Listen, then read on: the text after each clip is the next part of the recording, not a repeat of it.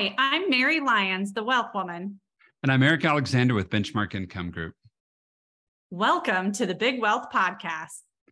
We had such a great time last week. We got invited to be on a podcast with a friend of ours. Her name is Sarah Kowalski. And we thought it was such a good podcast and was such good information that we wanted to kind of share it with you guys and talk a little bit about kind of what Sarah does and what Sarah does for her group. So Mary, tell them a little bit about what she does, because it was kind of a unique kind of niche. Yeah, so Sarah runs a support and information group for women who are single, who are wanting to become mothers, potentially through IVF, fertility treatments, and that sort of thing. And she had a lot of really good questions about how do you prepare financially for something like becoming a parent, especially if you know that you aren't going the traditional route to do that. And the questions were, I think, very helpful. And so whether you are thinking about becoming a parent yourself, whether you're single or married, looking at doing things the traditional way or going through fertility treatments of some kind, this podcast could have some useful information on how to prepare financially for the big changes that happen when you do have kids. Yeah. So we hope you enjoy it. And without further ado, here is Sarah Kowalski. Hello, everyone. This is Sarah Kowalski from the Motherhood Reimagined podcast. Today, I am here with Eric Alexander from Benchmark Income Group and Mary Lyons, the Wealth Woman. They also have a podcast called the Big Wealth Podcast, and they are here today to talk to us about how to think about becoming a single mom by choice and being able to afford it, as well as some big mindset shifts that might help you when you're trying to think through these questions. So welcome. Thank you for having us. We're excited to be here and talk about motherhood and money, two of my favorite topics. Awesome. So I think you guys know, but just for other people listening, so the majority of my audience are women who have not been able to find a partner, and they are at that place where they realize they really, really want a child. And so they're trying to decide whether or not they can afford to have a baby on their own. Right. Usually using a sperm donor, although through adoption and other means as well. And I feel like the unique thing about my audience is that they spend a really long time thinking about all sorts of things about this choice, but a big, big, big one is the financial piece. So what would you say to a woman who is coming to me or just in their own journey saying, can I afford to be a single mom by choice? Yeah, that's a big one. So I'm actually going to jump on that one, Eric, if it's okay with you. Yeah, because of the motherhood and money, I only really have to have ever dealt with one of those sides. The money part.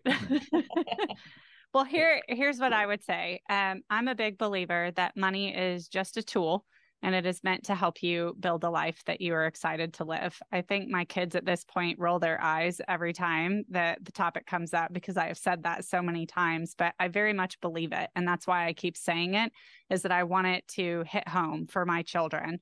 And so when I think about this choice, I know I want kids, but I also know, okay, maybe I'm going to have to do this on my own. The money is really just there to facilitate the life that you want to have. And so it's more about how do I make this work and less about can I actually afford this? Because there are people at all different income levels having kids, even if there are two people, maybe one's working, one's staying at home. Maybe sometimes they're both unemployed. Maybe they're both gainfully employed and really just absolutely doing wonderfully. But again, I think these are almost two separate questions. One is the logistics of how am I going to fund and finance my life? But the real question is, do I want a child? And if the answer to that is yes, then everything else has to be, how do I rearrange things to make this possible in a way that is productive? Well, and efficient, right? I mean, I think that's where the logistics and the strategy and the other end comes from is, yeah, I've made this decision. This is what I'm going to go do. Now, how do I make those logistics work in the most efficient, productive, effective way possible? Right. But the big decision, like Mary said, I think is that, yep, that's my path. Right. I love that. So when people are, I feel like a lot of times you reach out to your financial planner, if you have one, and they kind of give you this like doomsday story. How do you how do you cope with that? Or what That's would their you? job. They're there to be afraid for you, right? Unfortunately. Well, I think some of it goes even beyond that. I love, Eric, that you're giving humans the benefit of the doubt here. I love that about you. But I think too, if you remember that a financial advisor makes money when you give them money to invest for you, I think there are frequently times where they try to talk you out of putting your money into other things. And it my problem with the industry as a whole, because I definitely sometimes feel like I am very jaded. I've been licensed for a long time. My problem with it is that there seems to be a lot of talk in the industry that is all about putting money away, deferring gratification for long periods of time, and then eventually you get to retire. But oh, by the way, you're probably going to have to reduce your lifestyle at retirement. Right. And when I think about what that's really saying, the motivators there are scarcity and fear. And I think anytime you are making decisions from a place of scarcity or a place of fear, you are not making the decisions that are really about living a life you can be excited about. It's about minimizing yourself and your desires. And I see this a lot in our industry. And it's not just around topics like this. Sometimes it's around, I hate my job and I really want to quit. And the advisor's like, oh, no, you have to keep putting money away because you have to have X dollars in the bank in order for you to be able to retire and continue living the lifestyle. And I'm like, well, but what lifestyle are you living? You hate your life. So your lifestyle is just not exciting, right? I mean, yeah, you may be making a lot of money, but if it's not something you're excited about or looking forward to or even present for, as the case may be, then the money's not doing what it's supposed to do. And so I think sometimes it's a matter of finding someone that you can say, this is what I want from my life. What's the best way that I can make this happen? Not, can I afford to do it? Because the fact of the matter is, when you're becoming a parent, you don't actually need anyone's permission to do that, including your financial advisors. Once you have made the decision to do it, the job of the financial advisor is to help you do it in the most efficient and effective way possible. It is not their job to question whether you should do it or not in the first place. And if they are doing that, I would say you're probably talking to the wrong person, because again, the role of a financial advisor is to help you build a life you are excited about today and tomorrow, right? Our job is to see all these things and help you get creative about how you do it. Yeah, absolutely. I love that. Yeah. And I'll just mention that the reason I even found you guys is that I was trying to move from Mexico. I've been living in Mexico. I wanted to move back to the US, and I felt like, oh my God, there's no way I can afford to do it. And it was like such a relief to find you guys and have many, many conversations and be like, oh my God, I can totally do this. I just need to, and you guys have helped me so much with strategy and so many pieces of the puzzle to feel like, oh my God, I'm not, I can do what I want out of my life and not be the whole thing. Yeah. And it's so much fun, right? It's that idea of like, okay, well, that's the path. How do we make that a reality? I mean, it's so much more boring to go, nope, you put this in this box and then we watch the box for 30 years. Now go away. Like, that's not a very fun existence. No, and it's not even efficient. I mean, this is about getting creative and doing the things that really give you a sense of fulfillment in your life. That's the purpose of using money, is to find your true fulfillment. And that means everything from purpose and service to, the things where you're giving to others, but it's also about the things that you get to receive. And to me, if you're using your money in a way that is strategic, you can probably do a lot more than you realize you can. And I do think sometimes sitting on our side of the table, it's a lot easier for us to see the path forward sometimes than it is for our clients to. And I think that's because anytime you are in the middle of something, it's the hardest for you to see it. Right. There's so many choices and so many different ways and so many influences. And then there's all kinds of emotion going around. And so it feels messy when you're in the middle of it. And sometimes it just takes an objective third party to be like, nope, here, look, we're going to move these things around just like this and put this together. And then here you go. And it's like, well, that seems like that was actually pretty easy. And it was for us, because there's no emotional attachment here to any of the outcomes. It's just, here's how you rearrange things and here's your outcome. It's a Lego picture, right? We're just rearranging the Legos. Yeah. Nice. And that's So, the go ahead. mindset. And you talked about this, Sarah, earlier. The mindset piece of this, I think, is the biggest part of it. And there was a great book. I'm going to butcher that because I don't remember the guy's name, but it was a guy named the book was named Super Coach. Whoever wrote the book Super Coach. Michael Neal. Michael Neal, there you go. And he talked about that idea that we put so much pressure around this idea of money as if it's this magical thing, right? I'll be great when I'm rich, or life will be better when I have more money, and whatever the stories that are running through your brain. And to Mary's point earlier, because she makes all sorts of good points, is that money is just a tool, right? And so this guy Michael Neal said, "Well, I did steal that directly from Michael Neal, and then I just put my own little spin on it." yeah, Mary Lyons probably, right? But I mean, he said, just think about money and replace the word money for hammers, and just swap those out, and now say all of those same things that you were going to say earlier, but use the word hammer. I'll be happy when I have more hammers. I don't think I have enough hammers to have a baby. Maybe if I had enough hammers, I could have a baby. I mean, you realize how silly that is when you do that. Yeah, and it's all just mindset, right? Totally. Yeah. So I know we talked a little bit about sort of like if someone's thinking about like some of the strategies that you might suggest to people, obviously like fictional people, but like if a woman has some time to think about it ahead of time and is kind of making like a 2, maybe 3, 5-year plan, right? Any sort of things or ideas, like big ideas you would try and get them to think about? Yeah, I think the first one that I can think of is fairly basic, right? No. Understand what it's going to cost. So really making sure that okay, if I need to do fertility treatments, what are they going to cost me?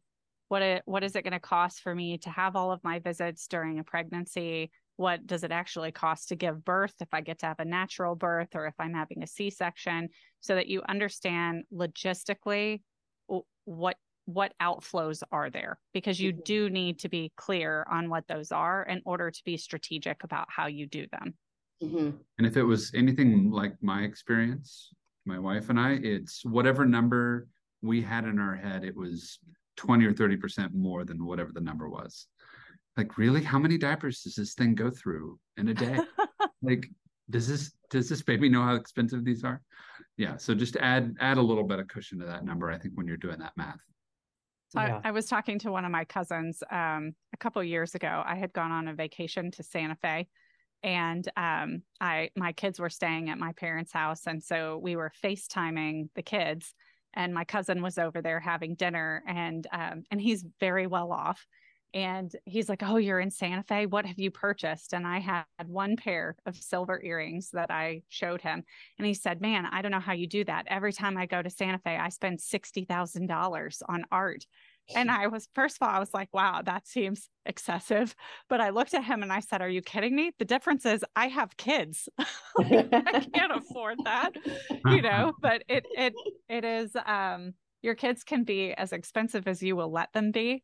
And so I think getting a grasp on, really just understanding minimum expenditures, both for childcare and for additional groceries and stuff like that, is helpful. And that's really basic. I think the strategy then of how you pay for those things is very important. Eric, do you want to lay the foundation for some of that? Yeah, sure. I mean, and I think one of the things that really comes into that mindset, and I want to keep going back to mindset because I think it is the foundation for all of it, is this idea of buckets.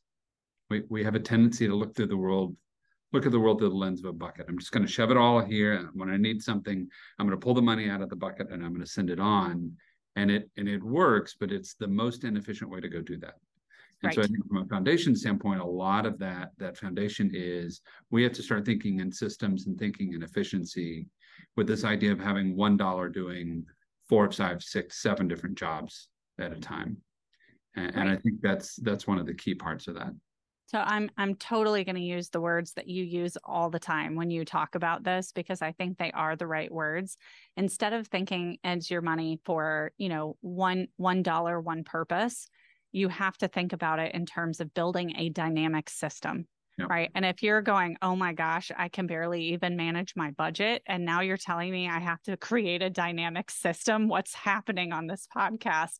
What I'll tell you is it's not as hard as you think when you start to understand some of the underlying ways to approach this. And so one of the things that we actually talk to our clients about is how do you get multiple benefits for the same dollar? And I'm going to say some things that, depending on preconceived notions, past experience, what you've been exposed to, you might be like, wait, what? I didn't know you could do that.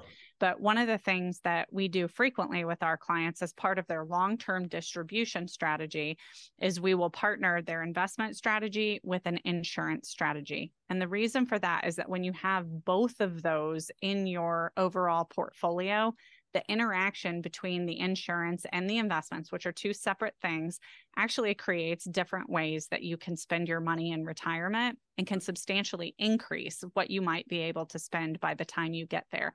And I think especially if you're adding expenses, which a child will undoubtedly create, then you have to be more efficient with the dollars that you do have. The beauty of building this system is that the insurance itself is usually a custom designed whole life insurance policy that is a participating policy, which means it pays dividends, and it is funded for upfront access to cash. And when you do that, you actually increase the internal rate of return of the policy, but you can build a relatively large bucket, right, of cash to be part of your dynamic system very, very early on. And then what you can do is you can actually borrow against the policy, but 100% of the money in your cash value continues growing for you while you use the insurance company's money to go pay for fertility treatments or hospital bills or whatever it may actually be.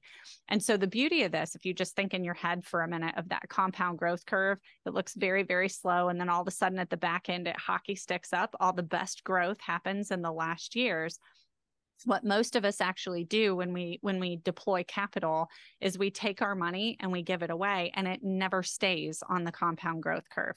So if we have the ability to get the money earning and growing for us, and then we still have use of it to go do the things we want to do, and we don't interrupt that growth, we're going to be better off in the long haul. An added benefit of this is that if you set this up in advance and then use this methodology to go and pay for the fertility treatments and whatever else it may be during the process, what ends up happening is you already have death benefit in place by the time you're actually having your child as well. And so if something did happen to you, you've already set up the mechanism to make sure that this child is cared for long after you're gone. And so when you start thinking about the benefits that you're getting, you're keeping the growth, you're able to do the things that you want to do in your life, and you're laying a safety net for the times that if something actually went wrong, nobody's having to do a GoFundMe page for you because you've already taken care of that piece. You've adulted. Right. And so sometimes we look at things like that and we think, well, I thought life insurance was just for death benefit. Well, there are types of insurance that are like that. But if we're looking at creating a dynamic system, if I can change the way I'm spending money on the back end of retirement, that means I don't have to save quite as much to get to the same place.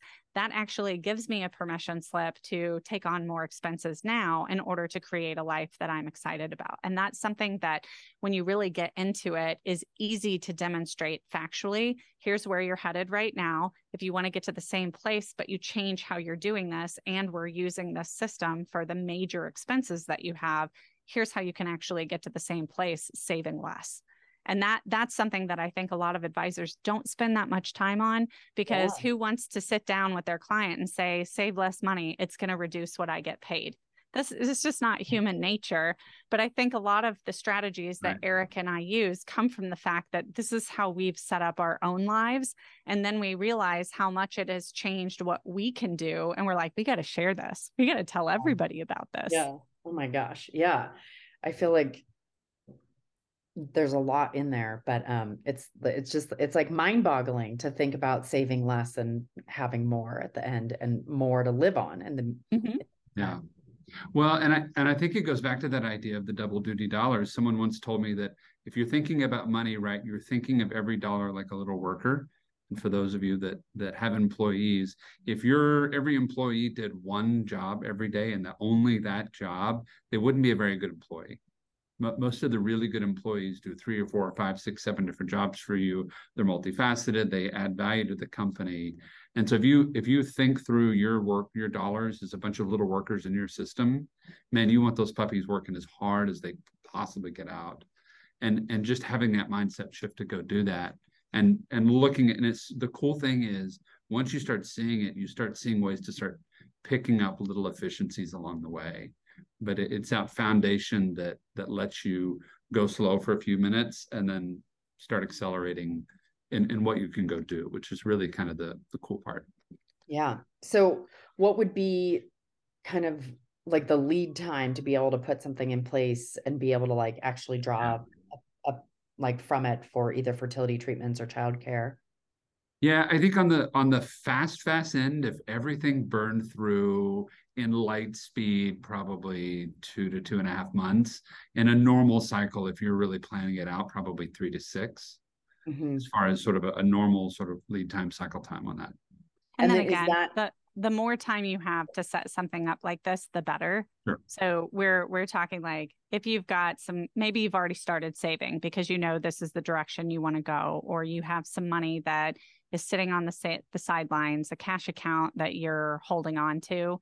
If you have a lump sum that you've already got together, that's how you could do that in that, 2 to 6 month timeline. If you're starting from scratch, it's probably going to take a little bit longer because I like to, again, Eric, I just rip off everything you say and say it like it's my own. But the fact of the matter is we're powerful, not magical. Yeah. So we can't create money out of thin air, but a lot of times we can find ways that you can begin building the system that you might not have thought of on your own. And a lot of times people have capital, they just don't realize it. And if you don't have capital, then it's about really making sure you understand the expenses and getting started. Right.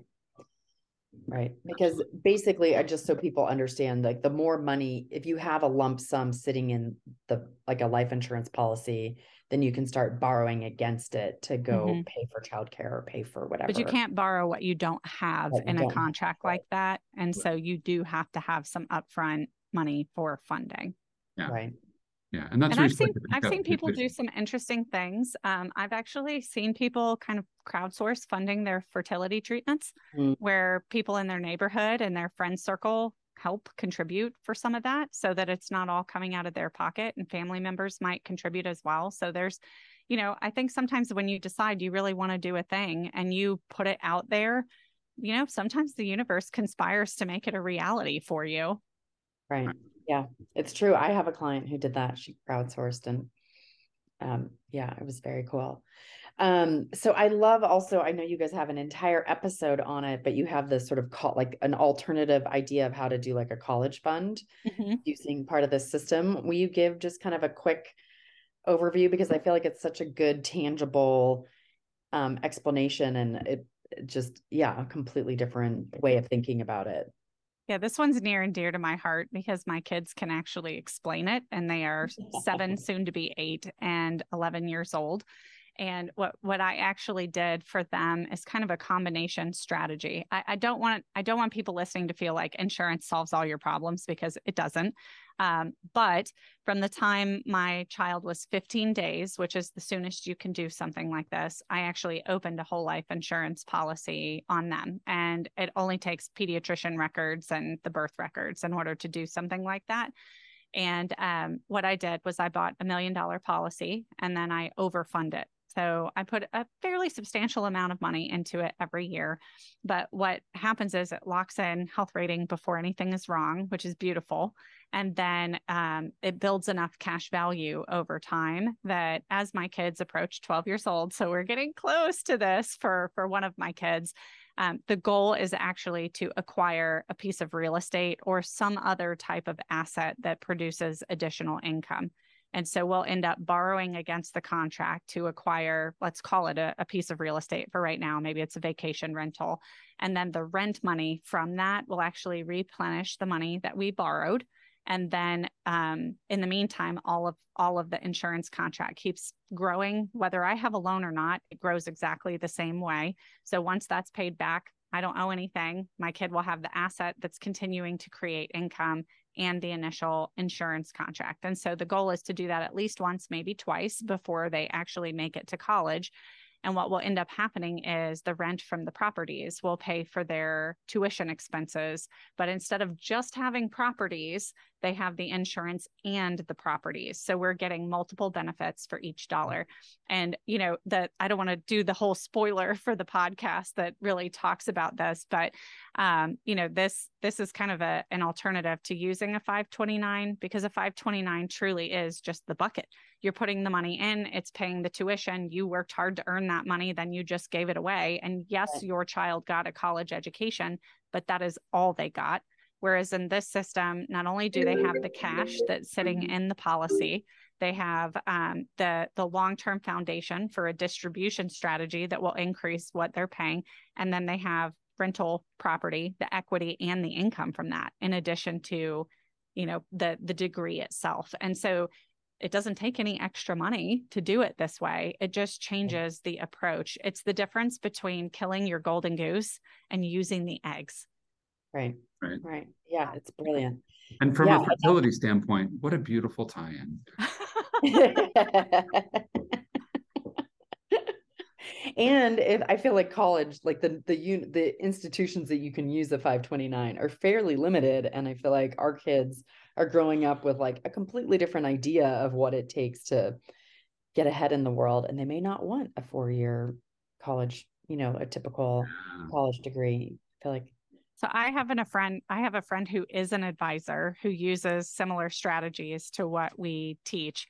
And his daughter probably will not go to college, but she is an amazing hairstylist. So she is in high school right now, and she is making 6 figures cutting hair as a high schooler, doing it after school hours. So she is absolutely crushing it. And she sat her dad down and said, Dad, I don't actually want to go to college. I think I have an opportunity here to really start a business and then grow it and maybe hit even a 7-figure income by the time I would have graduated from college. And his response was, well, I didn't fund you a 529. I funded the insurance contract. So let's do this thing and I'll help you start and run the business. And I just think what a cool thing to get to do with your kid is to have them embrace what they are actually talented and gifted towards to begin with, without any kind of judgment, and to give them the tools they need to actually launch that very, very successfully. And I keep telling my daughter she needs to learn how to cut hair, but she is not listening to me. She's listening, but she's trying to cut Mary's hair. And she's no, like, we're not happening. I will not be the experiment. Why is your hair purple today, Mary? Don't worry. Yeah. Well, yeah, but I think that's brilliant, because it really goes back to that idea of once once her daughter's done with college, she's got a head start on life. I mean, and I remember how many times, I can't tell you how many people I knew that got out of college and went and did a job that they were meh on, right? They did it because they needed to pay the bills.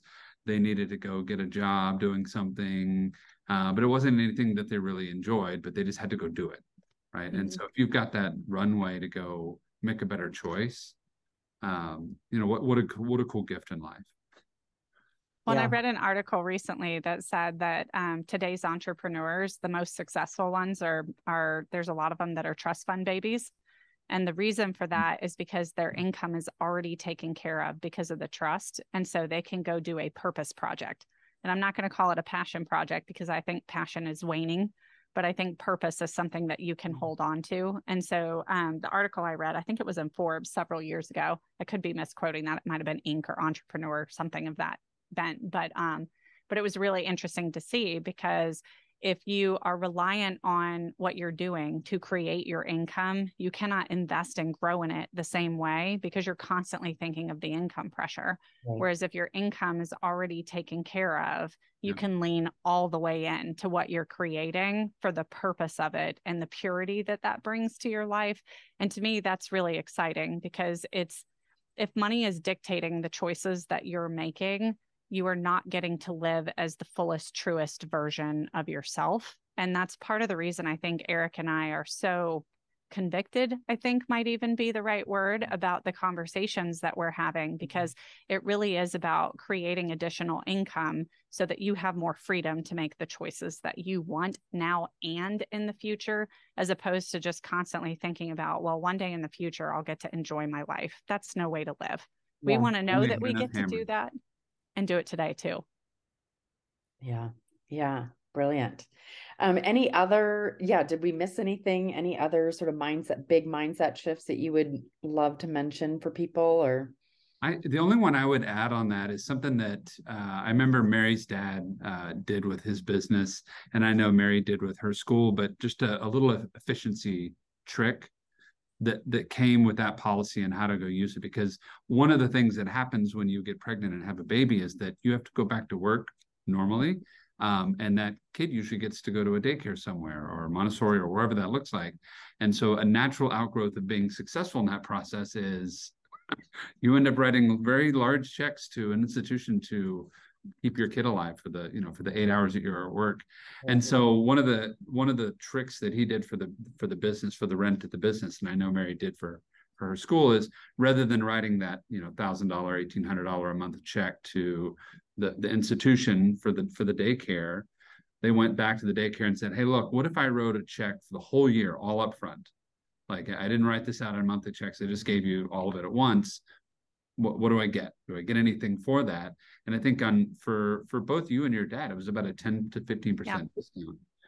And so policy loan, write the check for the full amount, minus 10%, write that check in and then replenish it. So same amount of money that you would have spent earlier, but you're doing it in a little bit easier way, a little bit more efficient way.